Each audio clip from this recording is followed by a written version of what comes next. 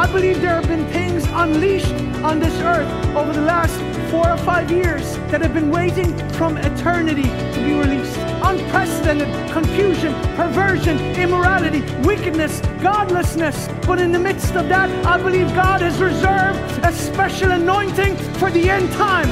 The early church burned bright for Jesus. The end times church is going to burn with His glory, because the Bible says we're called to go from glory to glory. So as good as yesterday might have been, you know what? Today is going to be better in Jesus' name. And tomorrow is going to be better. Glory to God, because God is with you. And if God is for us, who can be against us? Yeah. Praise God. So we're starting a new series today. It's a 2-part series. And it's called Saints and Sinners. How many of you know the gospel is for everybody? Amen. And many of us that are saints today, it's not too long ago that we were, amen. So I believe this series is going to bless you. And for these next 2 weeks, I'm going to start the message by having somebody come and tell their story. And today, we have what I would call a son in the faith, and, you know, a son in this house, and a man we love and we believe in. And he's got such a powerful story. So I want you to give an encouragement as Kian comes to share his story. Kian Ford, come on. Come on, man.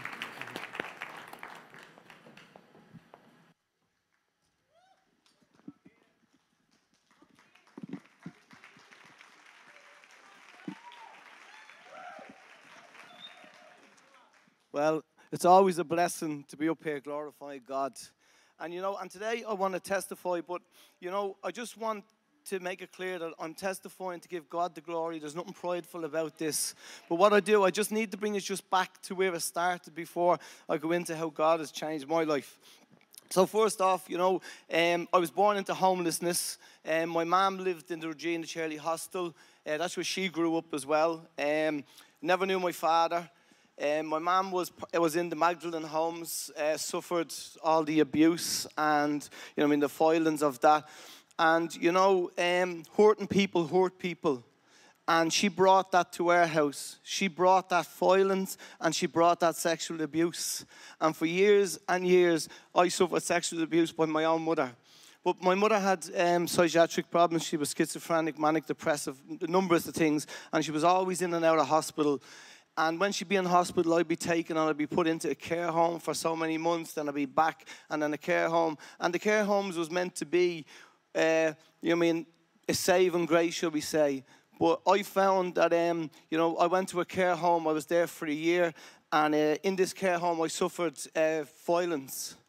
They were there meant to be look after me, but they didn't. You know, and like all bullies, they look for a weakness. Now, I was only 7.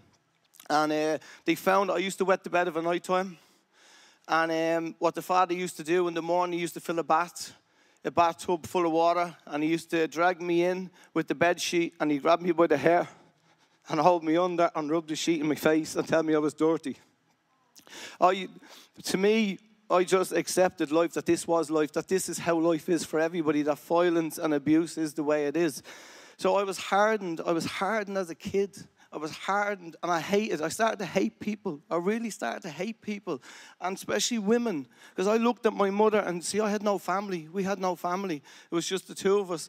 And this is a woman that was meant to be my role model, which was meant to love me, and she didn't. And this went on, and it led me to, you know, search for love somewhere else. And I found it in drugs. What I thought it was, I found it in drugs. At 12 years of age, I started taking drugs just to block out everything, because I felt it was dirty, because the devil plays with your head, and he made me feel that, why didn't I fight back? Did I deserve it? Or did I like what was happening? I must have liked it because I didn't fight back, but I didn't know how to. I was a kid. I was hurting and I was scared. And then I seeked, and I couldn't find it in drugs, and I found it in gangs, what I thought it was. And I started to join a gang, and I started to do what all gangs do. They had me running around selling drugs, had me doing this, robbing and this. And, you know, it just led me to even more darkness. What I was searching for love and, you know, happiness, but it was just bringing me to darkness and darkness and darkness, to where I was losing who I was. And, you know, and people always used to say about God, and, you know, because it's a Catholic country and you hear about God, and I was always like, he forgot about me. I'm the one he forgot about. And, you know, and that's the way I grew up. And then, you know, because of what my mom would be saying about what happened in the Magdalene homes, it really turned me bitter. And, you know, and as I got further and further into gang life, it led me to jail. It led me to, you know, lose my daughter, my eldest daughter, who's 23. I spent most of her life, most of her relationship is me through a prison phone in prison, because, and, you know, she stopped talking to me, and, you know what I mean, I've lost a lot of things because of it. And, you know, and as I said, you know what I mean, it just brought me really, really into a dark, dark place. And that's the way life was. Life was just violence to me. And, you know, and I had something in the gang that no one else had. And that was that hatred and wanted revenge for people. I hated to see people happy. I really did. I hated to see people happy. And, you know, drugs led to, I went on to heroin, I went on to crack. And, like, the only light in my life was the light that was lighting up the crack at the end of a pipe. And that was the only life. And I started to inject heroin. I was injecting heroin at 14 years of age.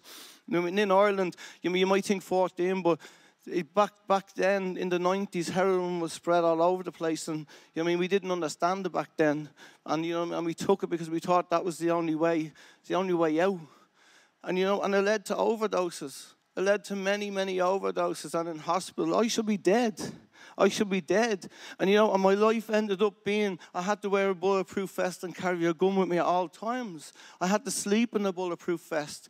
You know what I mean? But it came to the point where I didn't care if the drugs killed me or a bullet would kill me, because death would have been the easy way out. And then, you know, I don't want to talk too much. I just wanted to bring us to where that was, and it was a very hurtful. I never felt love. I never had a family. I felt abandoned and abused, and, you know, and that's the way life was. But then, you know, in 2017, somebody told me about a guy called Jesus. Now, to me, it's like, nah. This guy forgot about me. He forgot about me. But, you know, at that time, my drug addiction was so bad. Like, I was injecting in my legs. I was injecting everywhere. I was going to work, and I was rubbing dirt on my hands, because I was working in construction. I was rubbing dirt on my hands so they couldn't see the needle marks and the bruisings from the needles. And, you know, and at that time, I had people wanted to kill me. There was hits. If people don't know what hits are, when people put money down to have you killed, because that's gang life. You know what I mean? I had no peace. And life was really, I was going to be killed. So I wanted to get into a rehab, because I was like, if I can get clean and I can get strong, then I can fight them back. I wasn't to get clean, to stay clean. It was, I need to fight back or they're going to kill me.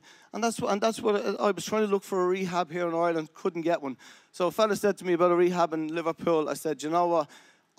What is it? He said, it's a Christian rehab. I said, no.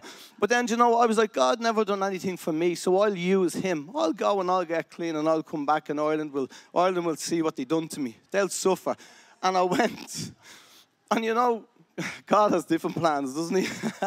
I went over there for it was meant to be 12 months. And, you know what I mean? And I started to hear testimonies. And it's by testimonies I started to think, you know what I mean? There was too many testimonies, and these people are happy and they're jumping around, and I'm like, I want a bit of this. I want a bit of this. And I started to open my heart. But after 7 months there, I done the wrong thing, and I leaned on my own understanding, and I left. The same day I left, I ended up back in heroin and crack cocaine. The worst I've ever been. The worst. 3 weeks before I came home, I was in a friend's house, and I was injecting heroin, and I collapsed. I don't remember. All I remember is him banging me chest, screaming, come back, come back, come back. I used to think it was him that saved me. It was God holding my heart, pumping it to keep me alive, because he had plans for me. Yeah, so I lay one night in my bed, and I was like, you know, I wanted to die. I couldn't get clean. I tried and tried and couldn't get clean. I tried everything and I couldn't do it. And I lay in my bed and I cried out, God, you come and you take me home, or you come and save me. And I said, if you do, I'll do three things. I'll join the church. I'll serve you and I'll learn your word. 3 weeks later, I came back to Ireland. I didn't want to come back here because this is where all my problems are. I was like, God, what are you doing? You know what I mean? What are you doing? But I came back. And you know, and when I came back, I had to go through a detox, and I'd done a cold turkey. If anyone doesn't know what that means, no medication, nothing. And it was the hardest I've ever done in my life. But I wasn't alone. God was with me through it. And then when I got clean, I was around people that was doing drugs in front of me, and they were trying to pull me back into that life. They were asking me to get them drugs, and I was like, I need you, God. So I Googled a Christian church, and All Nations Church came up. Yeah. And I came, and you know what I mean? I loved it. The first day I loved it. And I think I Googled, and I seen Pastor John's number, and I just texted him saying, was that your church? Really enjoyed it, loved it. And he rang me within hours. He doesn't waste time. He rang me in hours, and he was saying, oh, it's great, come back next week. But when I came back, COVID happened. I thought I brought bad luck on the church. I said, it's me. I turned up at the church, and they closed it down. But you know, Pastor John then asked me to come in because we were doing the live stream, and he said, come, and he put me on the camera team, and I started to serve. And as COVID went on, I was here every week, and I started to get to know people, and I started to make friends. And then when people started to come back, we were able to, churches were back open again. I was still serving, but I was serving faithfully. At the start, I'm not going to say I knew what I was doing. I was just, poor Ovi was on the camera. I gave him a hard time. I didn't know what I was doing. The only time I had a camera in my hand was when I was stealing it before, you know what I mean? But I did, you know what I mean? And I came, and then, I served. And then Pastor told me about the Bible school. And I started, and it was a promise I made to God. I said I'd join a church, I'd learn His word, and I'd serve Him. And I started to go to Bible school. And I graduated the 2 years, graduated this year. And it was through the Bible school that I started to learn about God, to understand God, and that God is about love. He's not about hate. And my life started to change because this started to come alive to me. This started to answer questions that I searched for in a needle and I searched for in a gang. It was here in front of me. And and as time went on, and then, when you're on a team, you meet friends, you meet family. We've met great friends. We go out for meals, you know what I mean? And we stay over. And it's you know what I mean? It's real friends. It's real friends who care about you, who love you and want the best for you. And you know what I mean? And it was on the team then that I met Naima. Join the team, lads. And girls. But you know what I mean? I met Naima, but I came to this church, and you know what I mean? I didn't come to seek anybody. I didn't come to seek a woman. I came to seek God because He had saved my life, and I want to know Him. I want to get to know the person because no one saved my life. I had the gangs behind me. I had a fest. They didn't save my life. They put me in danger. But here's God. He saved my life, and I want to get to know Him. I want a relationship with you. I mean, if this is true, well then, you know what I mean? I want to live it. And I met Naima, and we became friends. You know what I mean? She dragged that one out. We became friends. And and as I said, I had this hatred for women. I had no respect for women. But as most of us know Naima, she is the most gentlest, loving and caring person you'll ever meet. And Naima started to show me what a real woman, not just a real woman, but what a godly woman is all about. And I started to see something different in women. I started to change my thinking. And I started to heal. God was using Naima to help me recover and heal from what happened to me before. And we've got married. We're 8 months. 8 months, yeah. I don't do dates, I do memories. Right, let's just clear that one up. 10 months. Time goes fast, doesn't it? And and we got married. Now, myself and Naima don't have any family. Both of our mothers are dead. We didn't know our fathers. So, when we had a wedding, we didn't have any, as they say, blood family, but we had a church family. We had a church family, and Pastor John married us. And our wedding was the best, even better than we ever thought. What we planned, and when we were going through, we didn't have the finances. We were sort of struggling, but we knew it was the right thing to do. We knew we needed to get married. We knew God had put us together, and we needed to obey Him, and we needed to do it right. But when we looked at our finances, it was like, how are we going to do this? But Naima is a God-fearing woman, and she, every time it's, trust God. God has it. And I stress a bit. I'm one of them, oh no, how? And she's like, God's our dad. You know what I mean? And we did. And you know what? He provided every time. Every time that something came up, He provided money. And whether it was through overtime, jobs, it came. It came. And we had the best wedding. And we had it here with our family. We had it with our family. And I'm just going here, sorry, 2 seconds, right? And I'm running away with myself, you know what I mean? And can I just say something about the teams, actually? You know what I mean? I think I have their names, Anna, Anita, and Jonathan. Like, these are teens, and they're serving on teams. When I was their age, I was either in and out of prison or I was on drugs. But they chose to not live in that world, but to come here every Sunday and serve the Lord. That's the next generation. And I have the most utter respect for them. I really do. And just another thing about, about if finding your partner. You don't go searching for your partner. God has your partner already there. You just need to wait, because God does not bless desperateness. He blesses faithfulness. Okay? And and God has placed me. He's placed me in this church. He's chose Pastor John and Pastor Joanna to be my leaders. And I'm in the presence of God right now, and I'm going to say I'm loyal to my pastors. There is nothing they wouldn't do nothing that they'd ask I wouldn't do. I remember Pastor John was saying, I think a couple of weeks ago, about the people gluing themselves to the ground. When me and Naima go home, we always talk about the church, and we always are a meeting, and we talk about what happened. And I said, did you hear Pastor John say about gluing? Well, would anybody, if he was to do it, would anybody glue? Naima turned around to me and says, you do that, because I would. I would do anything they ask, and we need, as a church, to get behind our pastors. God chose them to lead us, and we need to help them, not make it any worse for them. Yeah, now,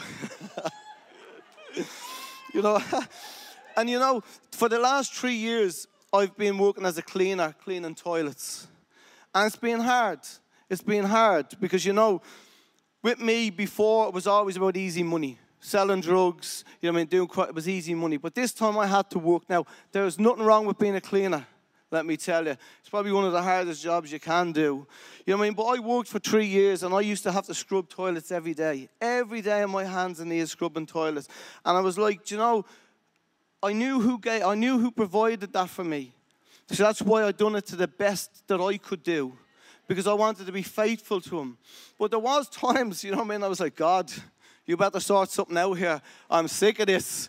You walk in and say, oh, God, you're testing my patience and my faith here today. But, I stayed. I done it. I done what I needed to do. And, but it came to the stage where I needed change. I was being, too much was being put on me. Too much was being expected and nothing coming back. So I was getting very, very frustrated, and I kept saying to Naima, I need a new job, And she was like, God has a job, just be patient. Then she came home, about 2 months ago. She came home, and she just said to me, I came home, and she just said to me, she goes, this is your last month in your job. You better start saying your goodbyes. I hadn't even applied for any jobs. I'm like, oh, Naima, please, not today. But she was like, no, it's your last month. So I didn't think anything of it. 2 weeks later, I said, you know what, I'll apply for a job on Indeed, I think it was. And I applied for a job on the Tuesday. And they got in touch with me the day later to say there's an interview. So I rang them, and I had an interview Friday. And I was like, oh no, the old started to come in, the devil started to talk to me. Why, you're not going to get a job? You've got tattoos on your face, you've got a criminal record, they're not going to take you on. No one's going to take you on. And I started to doubt. But Noima kept telling me, no, you're going to get that job, you're going to get that job. I went on the Friday for that interview. During the interview, they turned around and said, we want to offer you this job. Yeah? That's the favor of the Lord. That's the favor of the Lord. I was so excited. I didn't text Noima. I just wanted to get home quickly to tell her, I've got the job. I've got the job. When I walked in and I said, Noima, I got the job, she had a card and a bottle of perfume because she already knew I had got that job because God had put it on her heart. She already had a present and a card waiting for me because she knew, because that's what happens when you have faith in God. He moves mountains. You know what I mean? And then the job that I'm in now, I'm traveling around. I drive, I deliver products to people's houses. We install like washing machines, all these different things. And I'm all over Ireland. Like I drive all over Ireland. I could be anywhere. I'm going into people's houses. And you know what I mean? And I could be in there for an hour. But you know what the thing about it is? I'm going into people's houses all over Ireland. And I get to bring the light of the Lord with me. I get to bring the presence of the Lord into these houses all over Ireland. And you mean, and every people in work say to me, you're always happy. You're always happy because I have the joy of the Lord. I have the joy of the Lord. And you know what I mean? And when I look back now and I think of the cleaning of the toilets to what I'm doing, how God is using me as a light, is, you know what I mean? Because God says he who was faithful in the little things is faithful in much. And I have two people in work. One has asked me when the church, where the church is and what time it's on. He wants to come and visit the church. And the other one asked me, do we go out feeding the homeless? And I said, yeah, he wants to come out after Christmas feeding the homeless. That's God working through me in my new job. You know, and this, in the last couple of months, I haven't spoken to my daughter, Cheyenne. She stopped talking to me. We hadn't spoken in a few years. And a couple of months ago, she sent me a text. And she says that, like, she wants to start making up with me. She wants to get to know me again.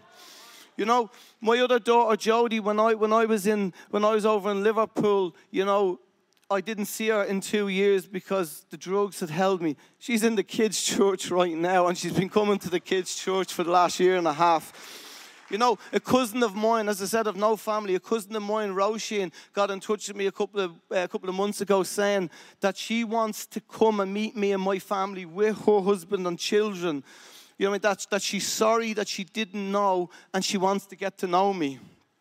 You know what I mean? Like that there, you know what I mean? God again says, I will restore everything that the locusts have eaten. And you know, there's something powerful about that, because God doesn't say, I might, I'll try. He says, I will. And you know, and it's God's timing. It really is God's timing. And you know, my life now is just full of love and peace. Like you see me now, I've no fist or no weapon, but I've the full armor of God on. You know, my life, like I have a family that I never had before. I mean, I have people who want to see me move forward in life, not hold me back in life. And you know, and I thank the Lord for that. I thank the Lord for that. But you know what I mean? It wasn't easy. I had to do things. I had to be obedient. I had to be faithful. You know, I don't say this in pride, but for 3.5 years I've been in the church. I can count on one hand how many Sundays I've missed.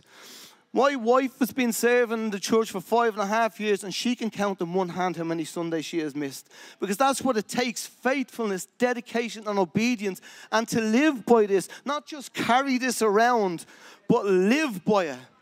And let people see that you are different so that they want something that you want. You know, and just before I finish, you know, I really feel that God needs people to help him.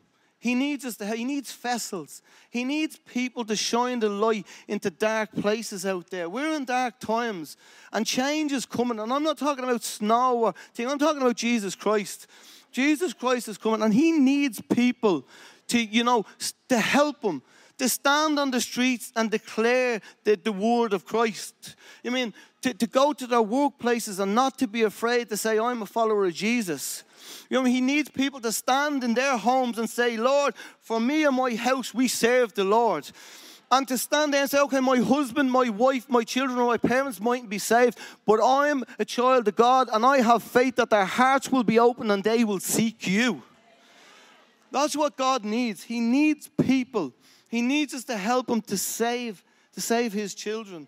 He's done so much in my life. Honestly, God, I don't want to miss Sundays. Not because I want to be seen as I don't miss. It's because I don't want to miss a second in the presence of God. Because what he has done in my life, nothing on this world ever done. No drug, no gang, nobody. God's my dad. And God's my healer. And you know what I mean? And to God, I give all the praise, the glory.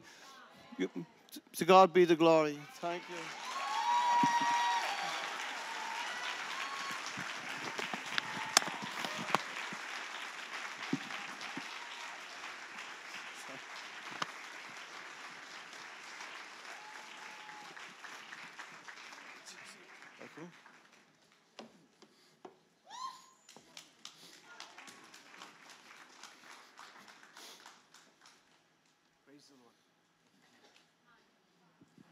Hallelujah. Could you give a shout of praise to the Lord today?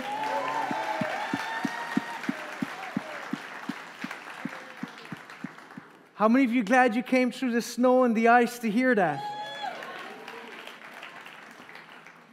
You know, we're drawn to redemption as human beings. And that's why you look at any of the greatest movies or books ever written, the ones that inspire people, they're redemptive. If my wife could come as well, please. This is his beautiful wife, Naima, if you didn't know.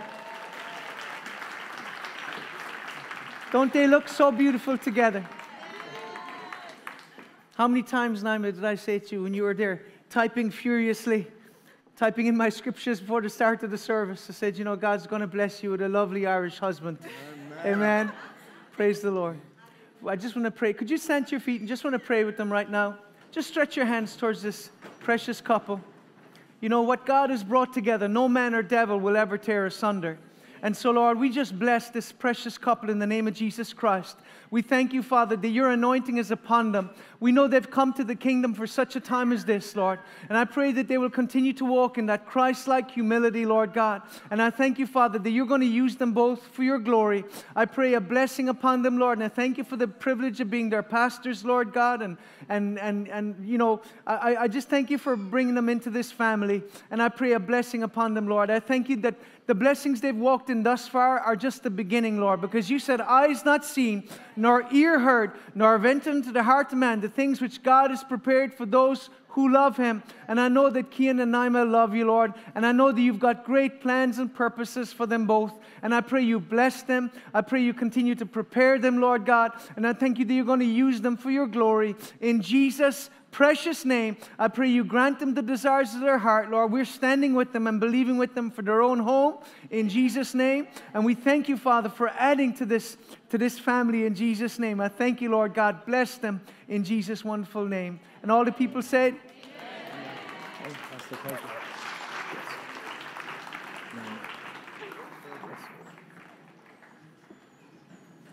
Praise the Lord. Glory to God. I'd like us to read Revelation chapter 12 and verse 11. And glory to Jesus. Revelation 12 and verse 11 says this. And they overcame him by the blood of the Lamb and by the word of their testimony. And they did not love their lives to the death. It says they overcame him. Who is that? They overcame the devil. They overcame him by the blood of the Lamb and the word of their testimony. In the church world, we often acknowledge, study, and proclaim the power of the blood of Jesus Christ for victory in our lives, and rightly so. And yet, in many ways, we tend to neglect the other half of that verse. And we tend to neglect the vital role of our testimony in defeating the enemy and in walking in victory, because this verse deals with both. I remember back in the 80s, the mid-80s, my mother got saved, and it was 5 or 6 years before I came to Christ. But she started going to Full Gospel Businessmen's meetings, and the Full Gospel Businessmen, if you didn't know them, they emphasized the power of testimony. And they had a little magazine. They came out every month or two, and they were filled with stories of men and women, just like Kian, who encountered Christ, and they told their story. And I remember, long before I became a believer, just becoming an avid reader of these little magazines, because they were just so fascinating, because some of the stories in them were just, people who were just so far gone, and yet each of them encountered Jesus Christ and their lives were changed. They overcame him by the blood of the Lamb and the word of their testimony. You know that word testimony in the Greek is martyrios, which means evidence given. It's the Greek word martyrios, evidence given, record, report, testimony, witness. And it comes from the Greek word martos, where we get the word martyr. And so that word martyr means a witness, literally in a judicial sense, i.e. giving your witness in court, or figuratively, by analogy, a martyr, a record, or a witness. And so when we speak of the martyrs in the church, we're talking of those brave men and women who, down through the ages, gave their lives for Jesus Christ. Men and women who sealed the testimony of their life by their death. Men like Stephen, the first Christian martyr whose story is recounted in Acts 6 and 7. Or Polycarp, who is the bishop of Smyrna. He lived between AD 69 and 155. This man was bound and burned at the stake, and then he was stabbed with a spear after the fire failed to consume his body. And, that's what the Bible says, you'll go through the fire and you shall not be burned. Amen? And God is with you no matter where you are. But I think it's fascinating. According to Jerome, this man, Polycarp, he was a disciple of the Apostle John, and he was ordained as Bishop of Smyrna. Smyrna is in western Turkey, and it's the city today that's known as Izmir. It's the third largest city in Turkey. It's a port city on the Aegean coast. And incidentally, this was one of the 7 churches that's written to in the book of Revelation. And so Polycarp was obviously a very important man. He was one of the 3 chief apostolic fathers, along with Clement of Rome and Ignatius of Antioch. And because of his great age and stature, they offered him clemency. If he would renounce Christ. And he simply responded, 86 years I've served him, and he has done me no wrong. How then can I blaspheme my King and Savior? You threaten me with a fire that burns for a season, and after a little while is quenched. But you are ignorant of the fire of everlasting punishment that is prepared for the wicked. And so he sealed the testimony of his life by his courageous death. Amen. He sealed the message he preached in life by his death. And I want to ask you today, what kind of message is your life giving to a lost and a dying world?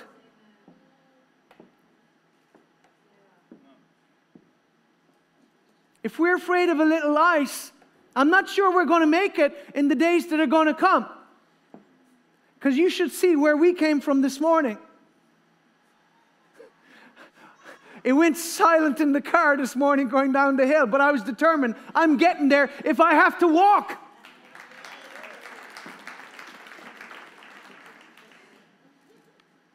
The reason Polycarp was burned at the stake and then pierced through the heart was because he refused to offer incense to the emperor, which was really the reason why, millions of believers gave their lives in the early days of the church.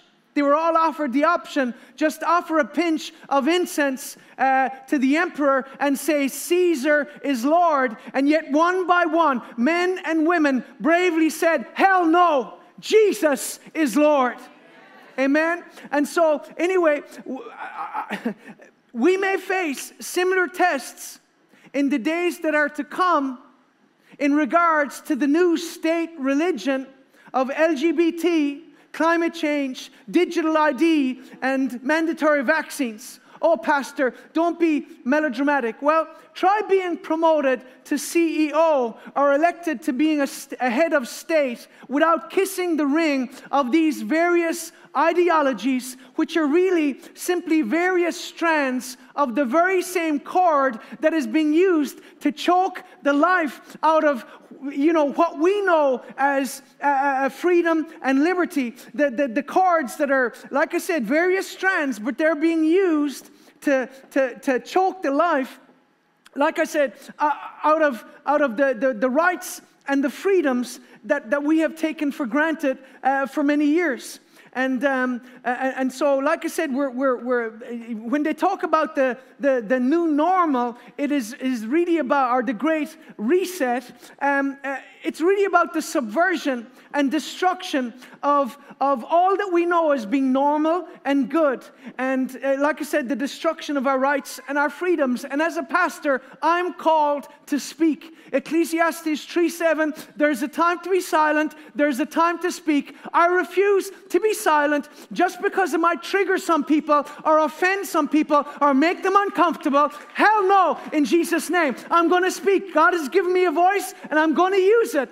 And I tell you, I've been praying to the Lord many times over the years, and I said, Lord, when the time comes, help me to die with courage. Help me to die with courage and honor. But the only way we can die with courage and honor is by living with courage and honor. And that's why I'm going to speak while there's breath in my lungs. Let us be reminded by Polycarp's story that there is a cost to the call. Luke 14 and verse 27. And whoever does not carry the cross and follow me cannot be my disciple. If you saw a man carrying a cross, that was a dead man walking. He was no longer in control of his destiny. He was as good as dead. I think it's the movie The Hobbit, where they enlist this dead army to defeat.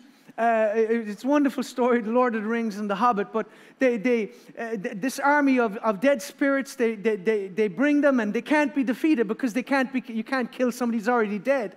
And this is the thing. What Jesus was saying is, if you want to follow me, you have to die. And if you understand that, it will set you free from pride. It will set you free from the fear of man, because Jesus wants an army in this day. And it's an army of men and women that are dead to pride, dead to ambition, dead to the fear of man, dead to the control and the propaganda that is pervading our society and is being pumped out through every means possible. I mean, you can't even watch a kids movie now with all of this woke propaganda being pushed down your throat. But this is why Jesus said, unless you take up your cross, and it says, whoever does not carry his cross and follow me cannot be my disciple. You see, the cross speaks to us. We must remember that we have a Savior who understands what it is to suffer, having suffered himself. And this is why the symbol of our faith is not an armchair, it is a cross. And there's a reason. Because if you serve Christ in this day and age, there may be times where you will suffer. Fact is, it's almost guaranteed. But you know what? There is no other way. There is no other way than to follow Jesus. And this is why, before being martyred, Polycarp said this: I bless you, Father, for judging me worthy of this hour, so that in the company of the martyrs I may share the cup of Christ. He was thanking God for the opportunity to suffer. Acts chapter 5 and verse 40. We see here the disciples. And they agreed with him. And when they had called for the apostles and beaten them, another version says, I think the NIV, and flogged them. Sometimes we read these things without really actually feeling or understanding in depth what happened. These men were flogged. They were beaten. They went through extreme pain. And it says, thank you, Jesus. And when they had beaten them, they commanded them that they should not speak in the name of Jesus and let them go. So they departed from the presence of the council, feeling sorry for themselves and offended and saying, why, God, why? How many believers waste half their life saying, why, God, why? Why did this happen to me? It doesn't say they did that. It says they departed from the presence of the council, rejoicing that they were counted worthy to suffer shame for his name. And daily in the temple and every house, they did not cease teaching and preaching Jesus as the Christ. They did not back down in the face of persecution. They continued to persist and press forward. You see, just like the disciples before him and multitudes of believers afterwards, Polycarp counted it a privilege to suffer persecution for the gospel. So what is our testimony? Essentially, it is our story of how we came to Christ. You may not have a story as dramatic as Kian's, but everyone that has come to Christ has a story, has a testimony to give, amen, as defined, because again, a testimony is defined as a written or spoken statement, especially one that's given in a court of law. It's a public telling of a conversion, supernatural encounter, or experience. Before the service even started today, God, I already had a testimony to give. And I'll tell it privately to my wife. But you know what? God is faithful in Jesus' name. It's interesting to note that in court, hearsay is inadmissible. Hearsay is simply information gained from another person that can't be substantiated. You know, mere rumor, gossip, conjecture. Because you can only speak or give evidence of what you have personally seen or heard, not of what somebody else told you. Okay, and this is why 1 John chapter 1, and it says, that which was from the beginning, which we have seen with our eyes, which we have looked upon, and our hands have handled concerning the word of life.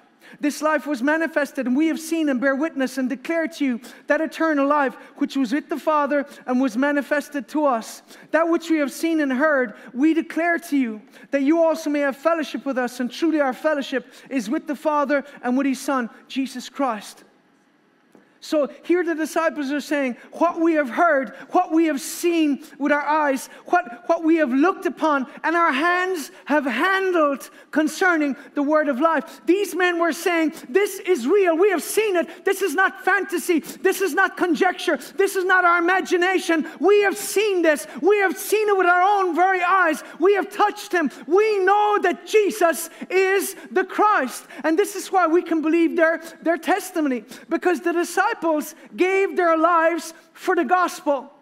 Do you know that all of them, bar John, died a violent death? And he should have died a violent death, except that God miraculously delivered him, because he was put into a vat of boiling oil.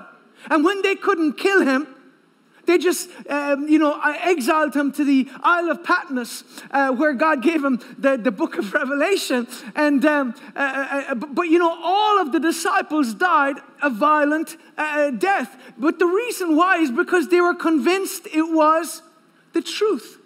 Men won't die for a lie. If they hadn't seen Jesus raised from death, they would have backed down.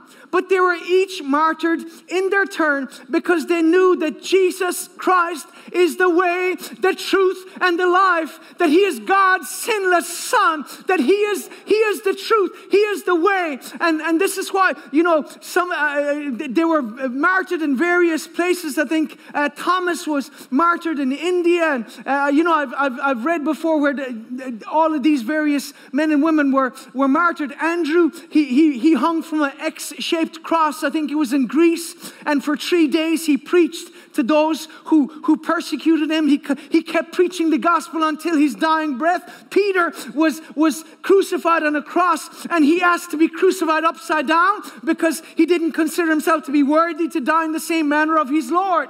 These men were absolutely convinced. Are you? Are you? I see so many Christians that are half-hearted and lukewarm and compromised. This is a day for us to take up our cross and follow Jesus and live for him. Either live for him or step out of the way and stop calling yourself a Christian. That'd be a good place to say, thank you, Jesus.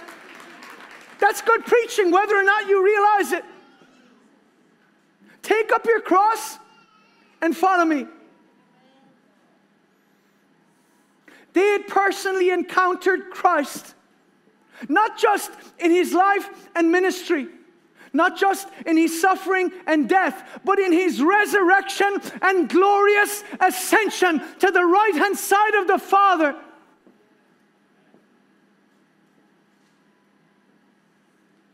This is why no service or sacrifice on their part could be counted as being some big thing.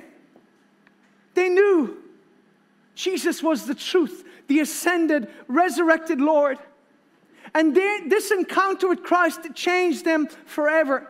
This is what might have been in Paul's heart when he wrote in 2 Corinthians 3:18.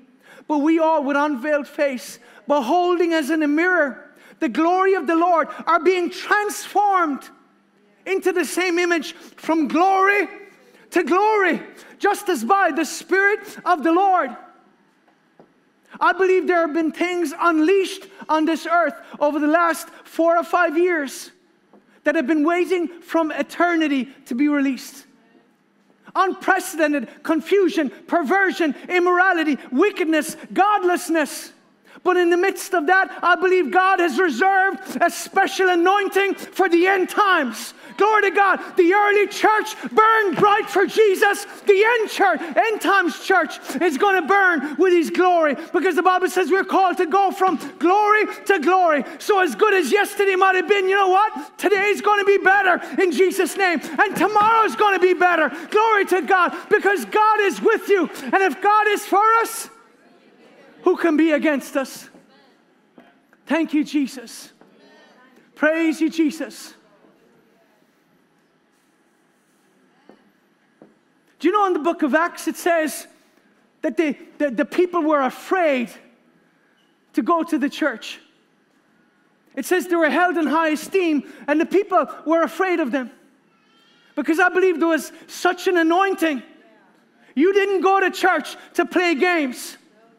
You didn't go to church to try and find a wife or a husband. You didn't go to church to try and build your business or launch your ministry or all of the other foolish games that go on. You didn't go to church being comfortable with the fact that you were, out in the nightclub and drinking and sleeping around during the week, and today you're in church. We see Ananias and Sapphira. There was a special anointing with the beginning, with the early church. There will be a special anointing with the end times church, because we're going to need it. The early church was persecuted, and the end times church will be as well.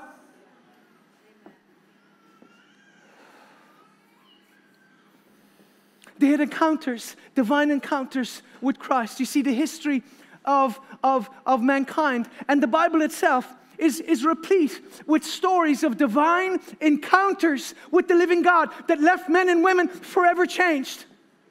Men and women who started out as sinners but ended up as saints. Moses, Gideon, Naaman, Matthew, Mary Magdalene, Peter, Paul, Augustine, John Newton, and others. John Newton, the man who wrote the beautiful hymn, Amazing Grace, once was a man who was a slave trader, and he gets saved, and he writes this beautiful hymn that has inspired believers through the ages. Men and women who started out as sinners, but ended up as saints. We can say with absolute certainty of the gospel, We can say with absolute certainty of this gospel, as David did of Goliath's sword, there is none like it. There is no message like the gospel. There is no message that can change a person's life and destiny. Yeah, people can turn over a new leaf. We're not talking about turning over a new leaf. We're talking about giving you a new heart, a new life. Glory to Jesus. This is what the gospel does. 1 Samuel 21, and David said to Abimelech, is there not here a sword or a spear? For I have brought neither my sword or my weapons with me, because the king's business required haste. So the priest said, the sword of Goliath, the Philistine, whom you killed in the valley of Elah, there it is wrapped in a cloth besides the ephod. If you can take it, take it. For there is no other except that one here. And David said, there is none like it. Give it to me. David knew there was no sword like the sword of Goliath. Amen. And there's no other message that can save and heal and deliver and set free a sinner who is standing on the very edge of an eternal abyss. Positive thinking won't save you.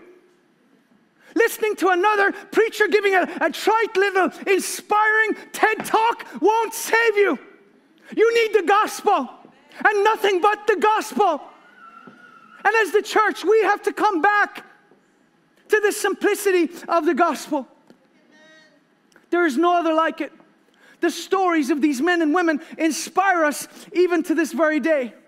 Augustine, the early church father, who before becoming a believer was bound by lust, and he had prayed, grant me chastity and continence, but not yet. Isn't that the way the world is? Yeah, you're a Christian. I'll serve the Lord when I'm older. You do not know if you're going to be here tomorrow. If a person is not saved, you don't have a guarantee about tomorrow. All you have is right now. Right now, that is all you have. You have this moment, this opportunity to get right with Him. And yet this very same man who prayed, this confused, perverted prayer before he got saved, by God's glorious grace became a stalwart believer, along with becoming a renowned theologian, philosopher, and a father of the early church. How many of you long to see these encounters for your family, for your friends, for your neighbors, for your colleagues, for your nation, for the world at large? I don't know about you, I do. So over these 2 Sundays, you're going to hear the stories of 2 people who have had a personal encounter with Christ. Because truly, this is the greatest miracle of all. Amen. This is absolutely the greatest miracle of all, that God takes our sin-hardened hearts and makes us new. That He takes a hell-bound sinner and turns them, transforms them into a heaven-bound saint. Glory to Jesus. Is there anybody here today can say, I'm a heaven-bound saint? Heaven is my home. That's where I'm going. I don't belong to this world. Heaven is my home.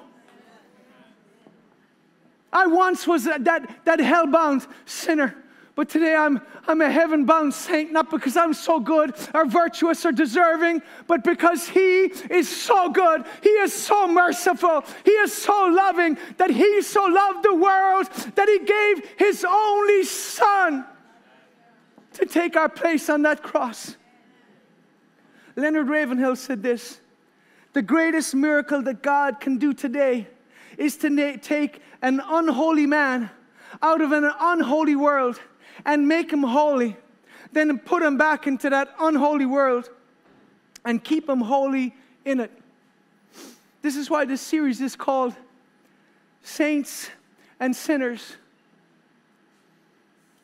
Because every saint has a past, and by God's glorious grace, every sinner has a future if they will but call on the name that is above all names. And in a few minutes, I'm going to give you an opportunity to respond to Him. If you've never accepted Him, or if you've been away from Him, and there's no shortage of submarine Christians, like I said. Every odd Sunday, they'll be here. The rest of the week, they're, plunged to great depths of sin and depravity. That's an insult to the gospel. And this is the good news of the gospel, is that you can be changed. Just like Kian. How many of you are blessed to hear Kian's story? Come on. We are all so proud of him and of the man of God that he is becoming.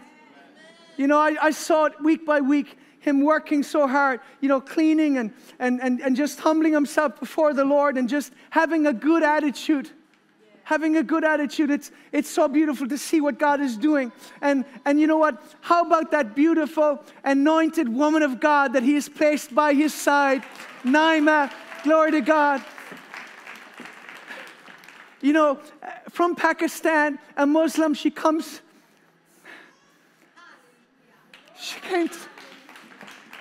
to this church and she got saved. One Sunday, she just walked up the aisle and gave her life to Jesus. One decision, and yet it has so many ramifications that you don't even realize. This is the beauty of the gospel. And that's why I'm determined to spend the rest of my days preaching this message.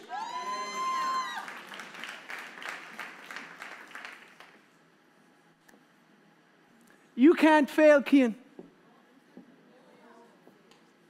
With God watching your steps and that woman watching your back, you can't fail.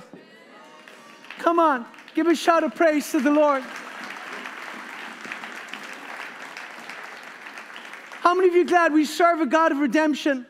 A God that specializes in taking what is broken and lost and messed up and making it whole. You see, God sets the captives free. Luke 4:18, the Spirit of the Lord is upon me because He has anointed me to preach the gospel to the poor. He has sent me to heal the brokenhearted, to proclaim liberty to the captives and recovery of sight to the blind, to set at liberty those who are oppressed. Isaiah 61, the Spirit of the Lord is upon me because He's anointed me to preach good tidings to the poor. He has sent me to heal the brokenhearted, to proclaim liberty to the captives. Liberty, you see, this is a gospel of liberty and freedom. And that's why I've consistently spoken out against this, new world order that is being pushed through so many avenues and means, because ultimately it comes down to control and slavery and this destruction. And this is why, as Christians, we have to stand against these ideologies, because, when they talk about tolerance, they actually mean intolerance. And so, again, Jesus came to set the captives free. And this is the irony. There are many sinners who think they are free when in fact they are in captivity because they are slaves to sin. They think the Christian life is somehow restrictive when in fact it's the only way to true freedom and forgiveness. And so I believe it's time for some minds, along with many, many prison doors, to be opened in Ireland. Let me tell you something. Religion didn't do it. If it did, Ireland would have been saved long ago. Jesus didn't come to give a Protestant church or a Catholic church or any other church. He came and He said, I will build my church. And His church is the one that is preaching the gospel, that is preaching repentance and salvation through the blood of Jesus Christ. I hate that religious spirit. There are many, many sincere people within those denominations. But you know what? That religious spirit refuses to give honor and glory to God. It will never do it. Because it's an institution, it's an organization, and it does not glorify Him. Jesus came to set the captives free. It's time for freedom to come to this nation. We've had centuries of religion being shoved down our throat. Freedom through Jesus. 1 Corinthians 6:9. Do you not know that the righteous will not inherit the kingdom of God? Do not be deceived. Neither the sexually immoral, nor idolaters, nor adulterers, nor men who practice homosexuality, nor thieves, nor the greedy, nor drunkards, nor revilers, nor swindlers will inherit the kingdom of God. And such were some of you. But, and I find that so encouraging that God puts a but there. He lists what we were. He lists what we were, and then he puts a but. Because some of us at times can go back there in our minds, and the devil tries to condemn us about what we did and where we were and who we were with and what we were doing and what we were. And such were some of you, but you were washed.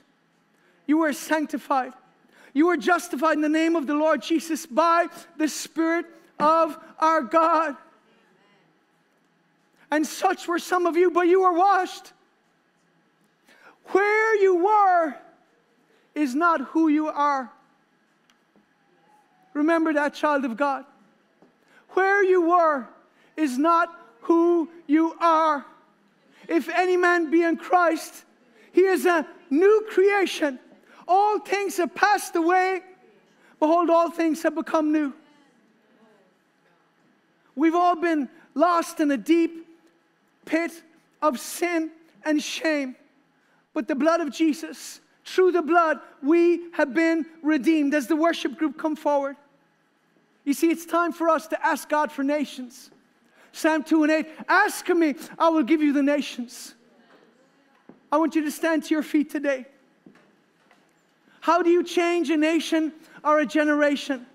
It starts with one divine encounter. Just like Kian, you can change a nation one soul at a time. One decision at a time. And so, again, it's my sincere hope that these 2 weeks will stir your heart, because I believe God wants to restore to the church the love of winning souls to Him. With every head bowed, every eye closed, I want to give you an opportunity. If you've never accepted Jesus as your Savior, if you've never been born again, if you don't have that assurance that if this was to be your final day on planet Earth, please don't play games right now by, saying, well, I'm embarrassed, I'm Irish, I'm this. I don't buy that I'm Irish crap. Okay? Go into a pub and see how Irish people behave. Go into a rugby match or a football match or a soccer match and see how Irish people behave. We're not shy. It's just when we come into church, the devil whispers into people's ear, oh, you could never do that. Listen, some of the things that some of you might have done in the past, we need to get over this. And so, very quickly, because we're going to have the food in the foyer, and then we have our Christmas party, but I'm not going to finish today without giving you an opportunity to make your life right with God. So if you don't know Jesus as your Savior, every head bowed, every eye closed, if you do not know the Lord, if you do not have peace with Him, if you've never asked Jesus Christ to be Lord, some of you might have asked Him to be Savior, but some of you are living like He is not Lord. So if you don't know Jesus as your Savior, put your hand up today. I'm going to pray with you. Is there anybody here, you want to surrender your life to Jesus Christ? Don't miss this opportunity. If you've never responded to Him before, and today you know you need to receive Jesus Christ, put your hand up high like you're not ashamed. Thank you, Jesus. I'm going to give you one last opportunity. And please don't walk up to me after the service and say, I want to pray. If you're not willing to do it in public, please don't do it in private. Jesus said, if you're ashamed of me, I'll be ashamed of you. How many people through eternity have resisted opportunities to receive Jesus because their friends were there, or they're afraid of what people would think? And you know what? I believe some of those people end up in hell because of their fear of man. The fear of man is a snare. And I take authority over that spirit right now in the name of Jesus. So if you're here and you're not saved and you know you're not right with God, but you want to receive Him as Savior, this is your opportunity. Put your hand up high in Jesus' name. And if everybody is saved, then so be it. But, we need to do a better job of bringing the lost into church. Amen. Because this is a message I believe that many unsaved people in this nation need to hear. And you know what? We all have friends. We have family. We have neighbors who desperately need to hear this message. I was just in hospital during the week talking to a lady, and she talked about how her neighbor's son, just in his 20s, hung himself this week. That is happening week in, week out in the city and throughout this nation. And we got a church that is asleep. It's time to wake up. It's time to wake up and serve the Lord. So could you lift your hands today to the Lord? If you're ready to respond to the call of taking up your cross and following Jesus, just lift your hands to the Lord and pray with me today. Don't put your hands up if you don't mean this. But if you're going to make a quality decision to serve Him like you've never served Him before, because Jesus is coming back. He is coming back and we need to be ready. So just lift your hands, say, Lord Jesus Christ.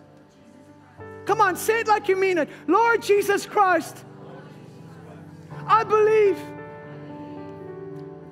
that you died for me. And because you died for me, I will live for you. Forgive me for where I've compromised. Forgive me for where I've failed. I recommit my life to you today and ask you, Spirit of God, have your way in my life. Be glorified in my life. In Jesus' name.